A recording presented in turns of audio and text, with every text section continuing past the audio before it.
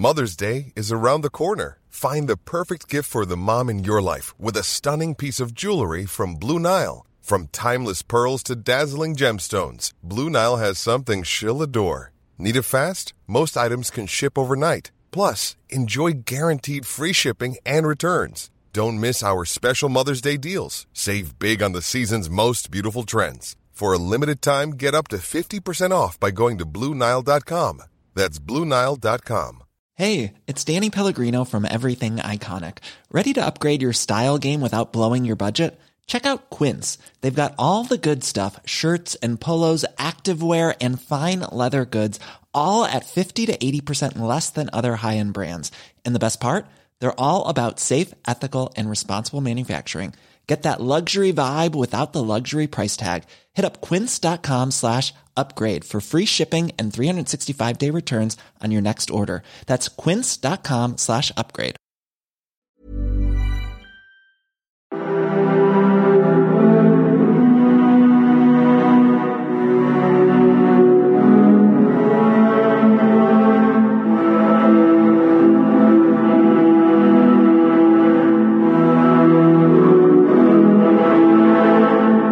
Hi there, and welcome to the Explaining History podcast. And today I'm going to talk a little bit about Australia during the 1960s and its intervention in the Vietnam War, and moreover, Australia's relationship with its neighbours in Asia. Now, I have been remiss in not mentioning Australia and New Zealand more in the podcast, and it's something I'd really like to redress, and the simple reason why is I talk about what I know, and I talk about what I learn, and, you know, I'm talking about this now because I've been reading more on the subject of late.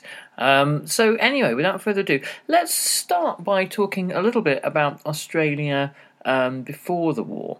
One of the key objectives of Australia at the Paris Peace Conference, because obviously Australian soldiers in the Anzac Corps had fought in Europe and the Middle East for the British Empire, the Australian Prime Minister Billy Hughes at the Paris Peace Conference went to ensure that Australia gained territories in the Pacific, particularly the island of Nauru, which was a German colony, and that Australia's interests in the Pacific and the Indian Ocean were defended.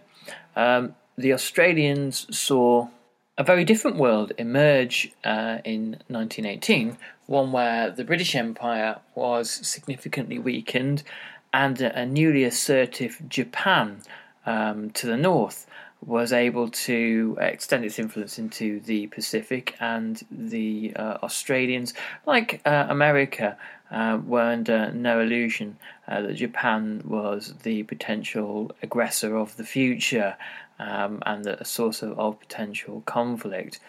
So Australian military planners and British military planners as well were at loggerheads throughout much of the 1920s and 30s on creating a realistic plan for imperial defence for the Pacific and Southeast Asia.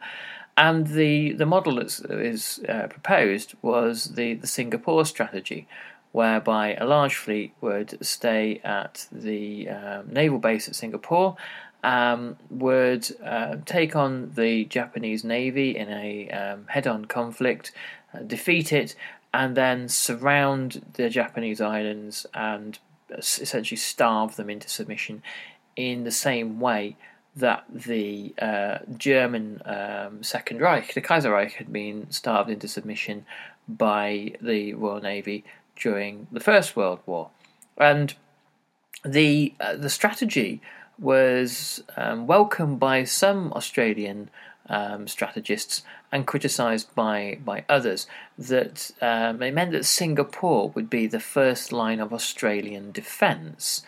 And if Singapore fell, then Australia was extremely vulnerable, and the next line of defence would essentially be Darwin. And this is basically what happens when Singapore falls in early 1942, and about 8,000 Australian soldiers are taken captive there. They'd turned up within the last few days of the fall of for Singapore to fall. Many had never even been able to fire a shot before General Percival signed the surrender to Yamashita, and the sense of outrage is palatable. Following the swift fall of Indonesia and the islands all the way up to Timor and New Guinea, Australia is officially a continent under siege. Now, there's been a number of historiographies on the question of whether or not Australia was likely to be invaded by the Japanese, and the general consensus is that the Japanese probably didn't have the manpower for such a colossal operation, having marched as far as the borders of India and occupying large parts of China and fighting a Pacific War against America. The conquering Australia as well didn't seem feasible, and it had been mooted by certain Japanese generals and commanders, but it wasn't a kind of a consensus idea. Instead, what was planned was the strangulation of Australia. What the Japanese knew is that they had started a war they could probably not finish. They had, by not knocking out the American carriers of the American Pacific Fleet at Pearl Harbor, they had a task force in the Pacific that could still fight on. And as long as they could fight on, the Americans wouldn't give up, civilian morale wouldn't break, and American civilian workers would be in factories churning out warship after warship.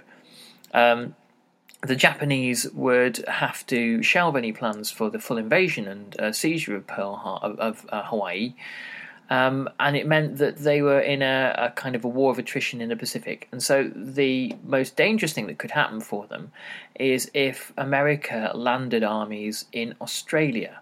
And this is precisely what America does. MacArthur, after he scuttles away from Corregidor and manages to get back to dry land, his first port of call is Australia. And he receives some kind of strange, perhaps undeserved hero's welcome in Melbourne.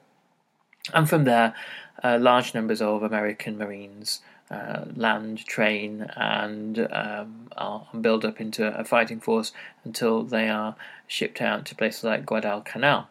So the strangulation of Australia is really important for the Japanese, taking islands around to cut off sea lanes using aircraft and submarines and warships would mean that Australia would be brought to its knees and would perhaps not be occupied by Japan, but would fit into the new Japanese-oriented economic order as the British Empire crumbles and the US is unable to wage war effectively.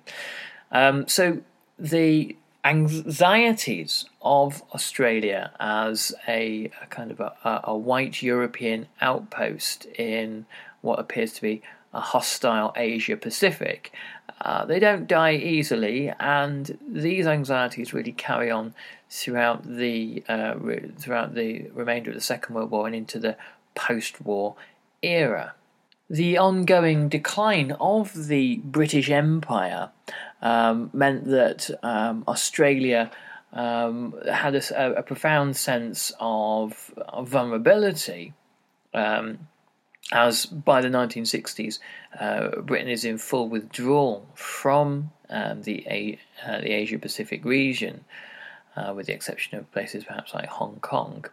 But also, it presented Australia with a challenge of the development of national identity, and the development of national identity. In that Australia, as a dominion and a largely independent one, whilst it still has the king and then the queen of Great Britain as the head of state, it's an almost entirely by the 1960s autonomous nation with one particular constitutional upset, which we'll hopefully have time to talk about a bit later. And the Australian government, which had been during both World Wars interested in the affairs of primarily of Australia, but also in the running of the empire as a whole, now has to really reorient itself, and obviously reorienting itself into the American sphere of influence is the kind of the obvious step. Now, during the 60s, there is a vibrant counterculture in America, and there have been some historians who have implied that really this is simply just imported from America. It's been referred to previously as activism by airmail subscription, but the evidence doesn't really support that. The historical conditions that exist in Australia are different from those in America. There are similar protests and similar struggles, but they're not exactly the same thing.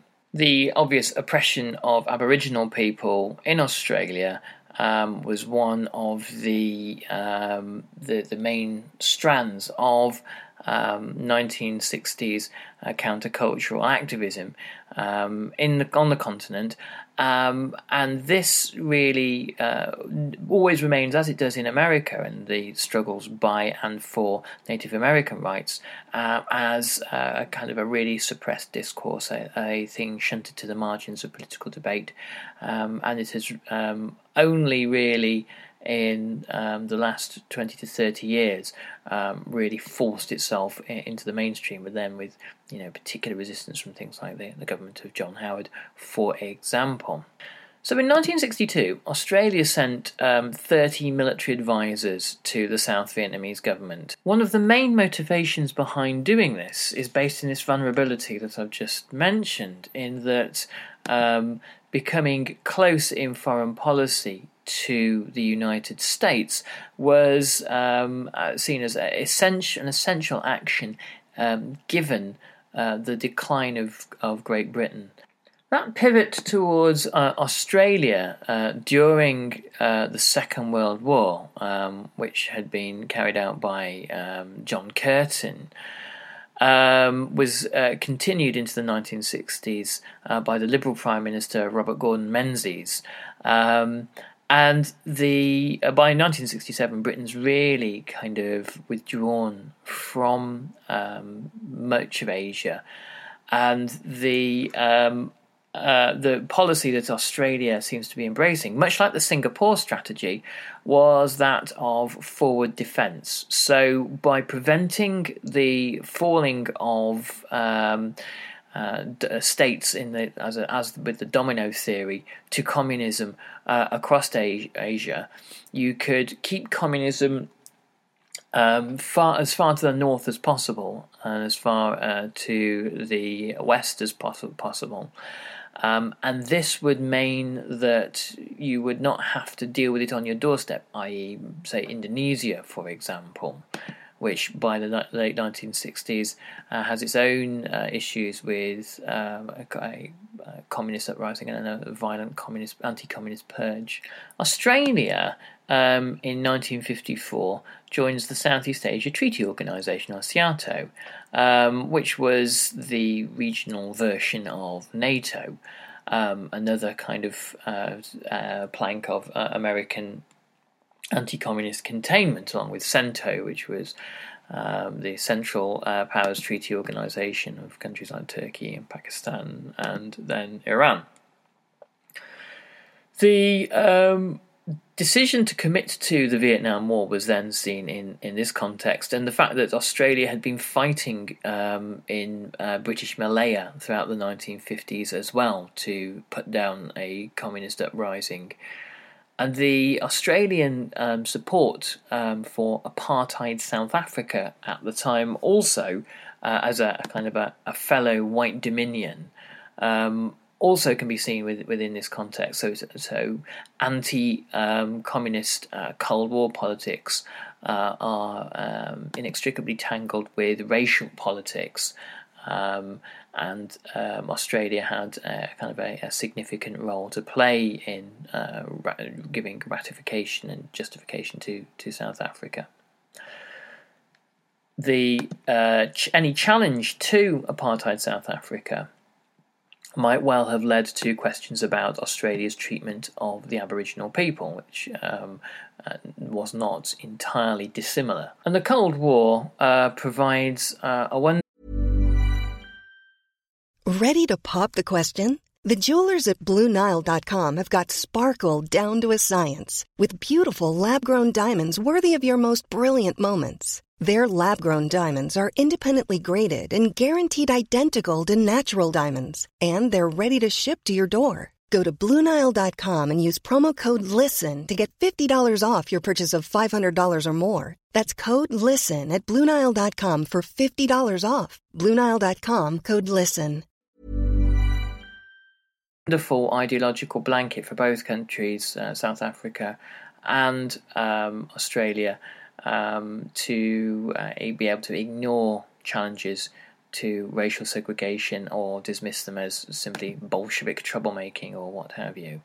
Just as with the United States, Vietnam enables in Australia a whole range of previously suppressed discourses on capitalism, imperialism, gender rights, environmentalism, the kind of the hot topics of the New Left, to really emerge and become topics of conversation. Imperialist wars invariably empower anti-war activists to also look at connected ideas and struggles, and these filter gradually, bit by bit, into mainstream thought. And this isn't helped by the introduction in 1964 by the Menzies government of selective conscription, and the commitment of the full commitment of ground troops to Vietnam in April 1965.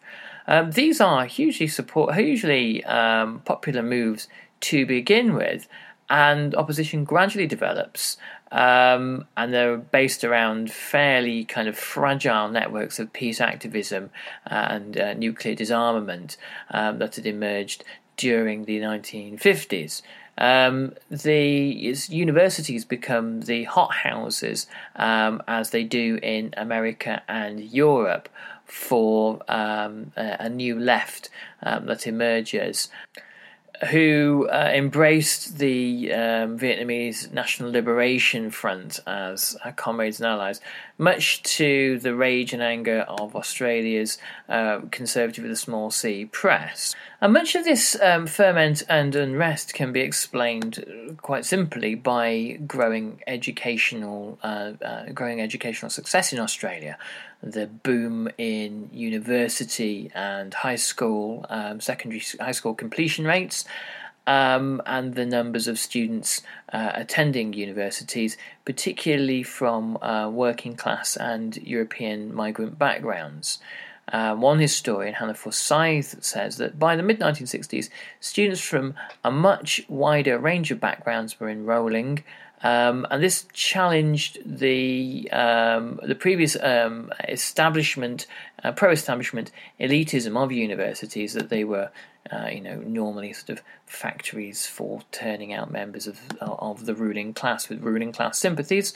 The democratisation in Australia of university education in the 1960s had interesting, to say the least, results in terms of countercultural politics and protest.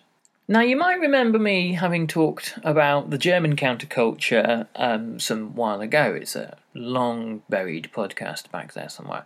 And the German counterculture had a particular relevance, or the Vietnam War has a particular relevance to the German counterculture, in that Germany saw itself, or the West German students saw themselves and their country as an outpost of American imperialism. American B-52s flew on round trips to Vietnam. There was a American airbase at Ramstein, an American hospital for veterans being taken home from Vietnam.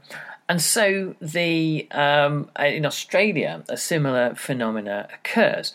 In Australia, you have the countercultural student body saying, well, what are we going to be? A poor man's America, an American imperialist outpost, or are we going to become an Asian country? And these are the sort of terms that they are speaking in. Are we going to become a country within Asia.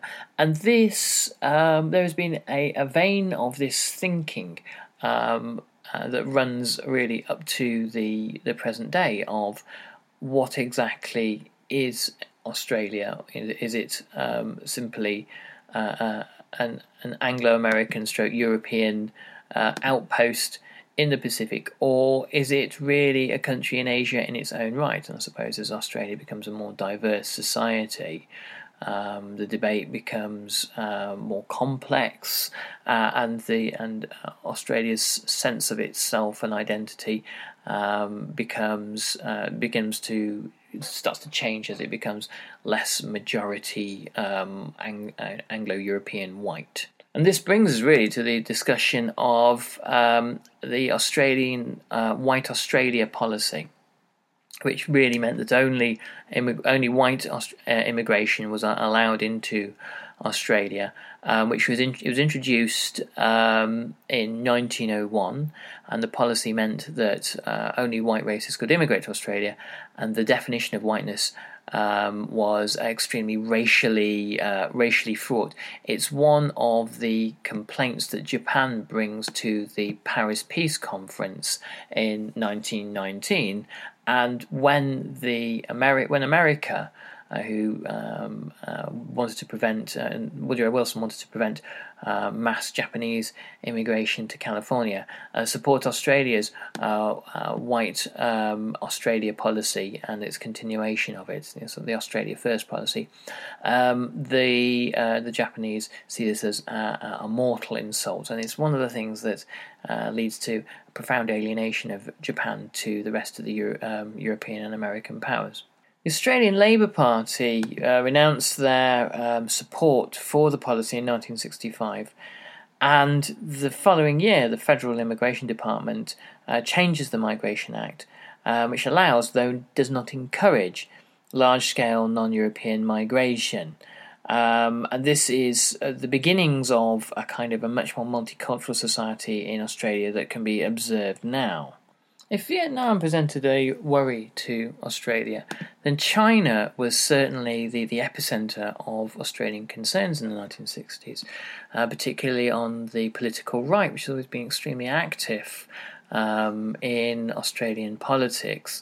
You only need to look at the development almost of kind of proto-fascist parties on the right in Australia in the late 1930s. Australia's kind of most inglorious and probably most incompetent and lazy general, Blamey, was kind of tied up in this sort of politics before the war, and all sorts of nefarious activities during the war. So the view that the Australian political right had was that subversion and communism was spreading from China southwards. The radical left saw China as being a potential, from 1949 onwards, a potential ally, particularly the Communist Party of Australia, who sent activists to China in the 50s and 60s for training, which is a really interesting facet of party behaviour, because these were parties affiliated previously via Comintern and then following Comintern via other means to Moscow, and the Sino-Soviet split puts immense pressure on any affiliation to China, but you obviously had Australian communists recognising the validity of Maoism as opposed to Marxist-Leninism. So between 1968 and 71, there is this obviously wave of radicalisation in politics in Australia, so much so that you have similar kinds of countercultural actions that you see in America, protesters seizing the US consulate in Melbourne, and they are profoundly influenced by the Cultural Revolution in China, or the version of the Cultural Revolution that they get. Any reasonable scholar of the Cultural Revolution probably has precious little positive things to say about it, but it doesn't mean that in the 1960s and 70s that there weren't Europeans, Americans and Australians looking to Mao as an example of how to reorder society. Much has been written, for example, about the appeal of Mao to French students in 1968. One student activist in Australia said, the Cultural Revolution in 1967 looked like Mao had gone to the masses. Young people were revolutionists, as if the same thing happening in China was happening in the West. Well, that's quite I suppose, an understandably naive claim to make. When none of us are in full command of the facts when events are occurring. But it's important to recognise that there are powerful distinctions between Mao's Cultural Revolution of the 60s and 70s and countercultural activity in the West during the same period of time. Much of Mao's countercultural activity is profoundly state-led. Mao was inspiring students to behave in particular ways, and after them he fosters essentially a civil war in China. The same cannot be said for students seizing parts of Paris or Chicago, or in this case Melbourne. Australians saw China in the 1960s as a source of, mainly I suppose, of nightmares, but some looked upon it as a source of inspiration.